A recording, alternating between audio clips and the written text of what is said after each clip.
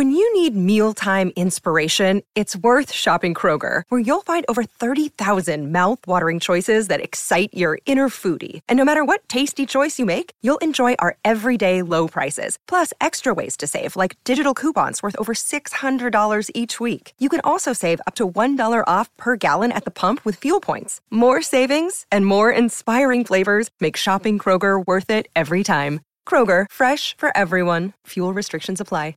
What do boundaries look like? I haven't had boundaries in my life. I don't even know what boundaries are. How am I supposed to actually work on setting these in the narcissistic relationship that I'm in? Is it safe for me to set them? How do I set them? Like, where do I even start? So I want to give you today 7 tips about how to set boundaries and strategies for like dealing with those and putting those in place. Because it's something that if you haven't grown up like learning about boundaries or understanding those, this concept seems really foreign and seems really confusing for a lot of people. If you don't know who I am by now, my name is Ben Taylor. I run Raw Motivations. I'm on this platform and several others to provide awareness, growth, healing, and change. If you're watching right now on YouTube or if you're listening on the podcast, thank you so much. Please go and follow on any of the other platforms, TikTok, Instagram, YouTube, Facebook. Go on all those platforms. I'm under Raw Motivations. We'd love to interact with you there as well. We drop nuggets of truth every single day to try to be able to help give you awareness, give you closure, give an idea of what's actually. Look, Bumble knows you're exhausted by dating. All the must not take yourself too seriously and 6'1" since that matters. And what do I even say other than hey? Well, that's why they're introducing an all-new Bumble. With exciting features to make compatibility easier, starting the chat better, and dating safer. They've changed, so you don't have to. Download the new Bumble now. Going on.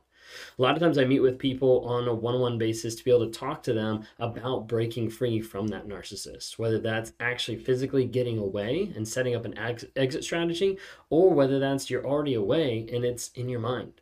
How do I break the trauma bond of constantly ruminating about it, about wanting to go back to her, about wanting this to happen? And so I talk with people on a day-to-day basis. The main majority of people that I meet with is narcissistic abuse survivors that I talk to and try to help like coach and work them through how to change the mindset, how to rewire that mindset so they're not constantly getting pulled back or sucked back into that toxic relationship. I do, however, meet with narcissists as well. It's a small percentage of the people I meet with, and unfortunately, a lot of times they don't come back because they're not interested in finding that growth, healing, and change. Oftentimes when I meet with a narcissist, it might be one time and they're just seeking validation of either who they are or trying to convince themselves that they're not a narcissist or whatever it might be.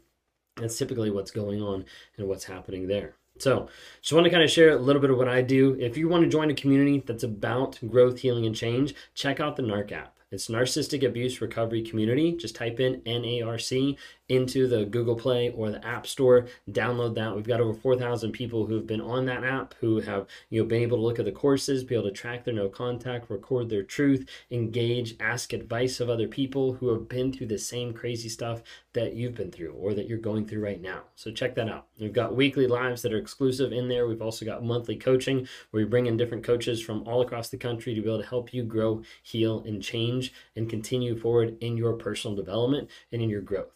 Anyways, diving in real quick about boundaries. So I want to give you some strategies for setting healthy boundaries. What we're going to be talking through is Julie Hall's book, The Narcissist in Your Life. We've got 7 of them that I want to be able to give you today to try to give you an idea of how am I actually growing, how am I changing, how am I working on implementing these so that I'm safe and so that I am actually focused on these boundaries. Because it's so easy for people to not understand. So take some notes, write a couple things down because this is going to help you with setting those boundaries. A lot of us get in the place where you think like, hey, I don't know what normal, healthy boundaries even look like. It says in here, sometimes the worst models in life teach the most important lessons, and not repeating your parents' abuses or your partner's abuses and manipulations can be your best guide. Boundaries show us where we and others begin and end, what is needed and not needed, and what is allowed and not allowed. These are flexible enough to enable us to connect with others while being defined and strong enough to support our own healthy individual identity and comfort zone. So number 1, tune in to your feelings. Listen to yourself. Practice introspection. The more you practice attuning with your feelings and exploring what they mean, the better you get at it. If you feel anxious, afraid, resentful, for example, it may indicate that someone is violating your boundaries. Similarly, if you're procrastinating or ignoring something, it may be because you feel your boundaries are threatened. Keeping a journal, taking time for deep breathing, or talking with a trusted friend can help make you more aware of your feelings. Understanding first, like, just what's going on. So many people, when they look back on the relationship, they're like, yeah, I saw that red flag, or yeah, that was a boundary that they broke. But a lot of times it's easy to desensitize it and be like, yeah, it's no big deal. Like, they're just acting this way. They're just immature. Like, they care about me. They're just, whatever it might be. A lot of times we push those down. So tune into your feelings, understand how you're connecting. What are some of those red flags that you're feeling inside your own body of what's actually happening? Number 2, give yourself permission to say no. Although you may have not had permission to say no to your parents or your partner, healthy people say no and accept no in stride when without guilt or resentment. No lets other people know that you're comfortable doing or not doing what you are comfortable with, and them not doing. As an adult, you need to accept the important role of no in your life and learn to assert it with your parents or your partner for your own emotional well-being. If you have children, part of your job as a loving and responsive parent is to set appropriate and safe limits for your kids, which oftentimes includes saying no. Saying no is really hard for a lot of people to do, especially people pleasers, people that want to fix other people. Like, they always want to give, which is great and amazing, and it's a superpower for a lot of people. But being able to have healthy boundaries and saying no, whether that's, no, I'm not going to engage with that. Like, no, I don't have the time and energy to put in that effectively. Like, you have to also take care of yourself. And you can't do that if you're extending yourself everywhere. So learning how to say no can be one of the most powerful tools in your personal life, in your professional life, and just in life in general. Part of the reason why you say no is because of number 3, caretake yourself. Oftentimes when you're in a relationship, you don't get the chance to be able to take care of yourself. Your feelings don't matter. Your emotions don't matter. All these different things don't actually matter. All that matters is the narcissist, whether that's the parent, the partner, whoever it might be. That's what matters most importantly. Another day is here and you're ready for it. What to wear? Check. Breakfast, lunch, and dinner? Check. Planning for what's next and how to save for it? That's where Bank of America can help. For your financial to-dos, Bank of America has experts ready to help get you closer to your goals. Get started at one of our local financial centers or 24/7 in our mobile banking app. Find a location near you at bankofamerica.com/talktous. What would you like the power to do? Mobile banking requires downloading the app and is only available for select devices. Message and data rates may apply. Bank of America N.A., member FDIC. We all have needs that do not go away. And as an adult, now it is your job to work on meeting those needs. Part of maintaining healthy boundaries is recognizing and respecting your need for self-care. That means taking time for yourself, practicing healthy habits, relaxing, and making time for fun. All those things that you didn't get, either growing up in a narcissistic family or being with a narcissist, you have to be able to look at and say, like, hey, I need to also make myself a priority. Make myself a priority in my healing, my growth, and my change. If I don't, then it's only going to go to this person because that's all they want out of that relationship. Number 4, reach out. You've been trained to internalize blame and keep your family affairs private and often isolate yourself as a result. Setting healthy boundaries doesn't just mean only saying no. It also means opening yourself up to new experiences and saying yes to getting closer to people who are trustworthy. Emphasis on the trustworthy part. Getting close to people that can help support you grow, heal, and change. It's one of the reasons why we developed the NARC app, and we're excited to see more people get that every single day to be able to help other people grow, heal, and change. So I want to be able to have you guys involved in that as well. But reach out. You need to have a support. You need to have a community that's behind you, supporting you as you grow, as you work through all this craziness. Because otherwise, it's so hard to hold those boundaries with one person when you've got no one else actually there to help support you. All right, number 5, seek safe support. So you learn to ignore your own feelings and needs in service to the narcissist's demands. Unbearing your needs with a trusted counselor and with people who understand is essential for processing the trauma of the past and moving beyond it. Note that it is vital to find a therapist or a coach conversant with narcissism, since those who are not can unwittingly invalidate your feelings and experience and trigger old trauma. The same is true for pastors, friends, and other members of your social circle. Confiding in others who do not understand narcissism can backfire, leading to misunderstanding, judgment, and ill-advised suggestions.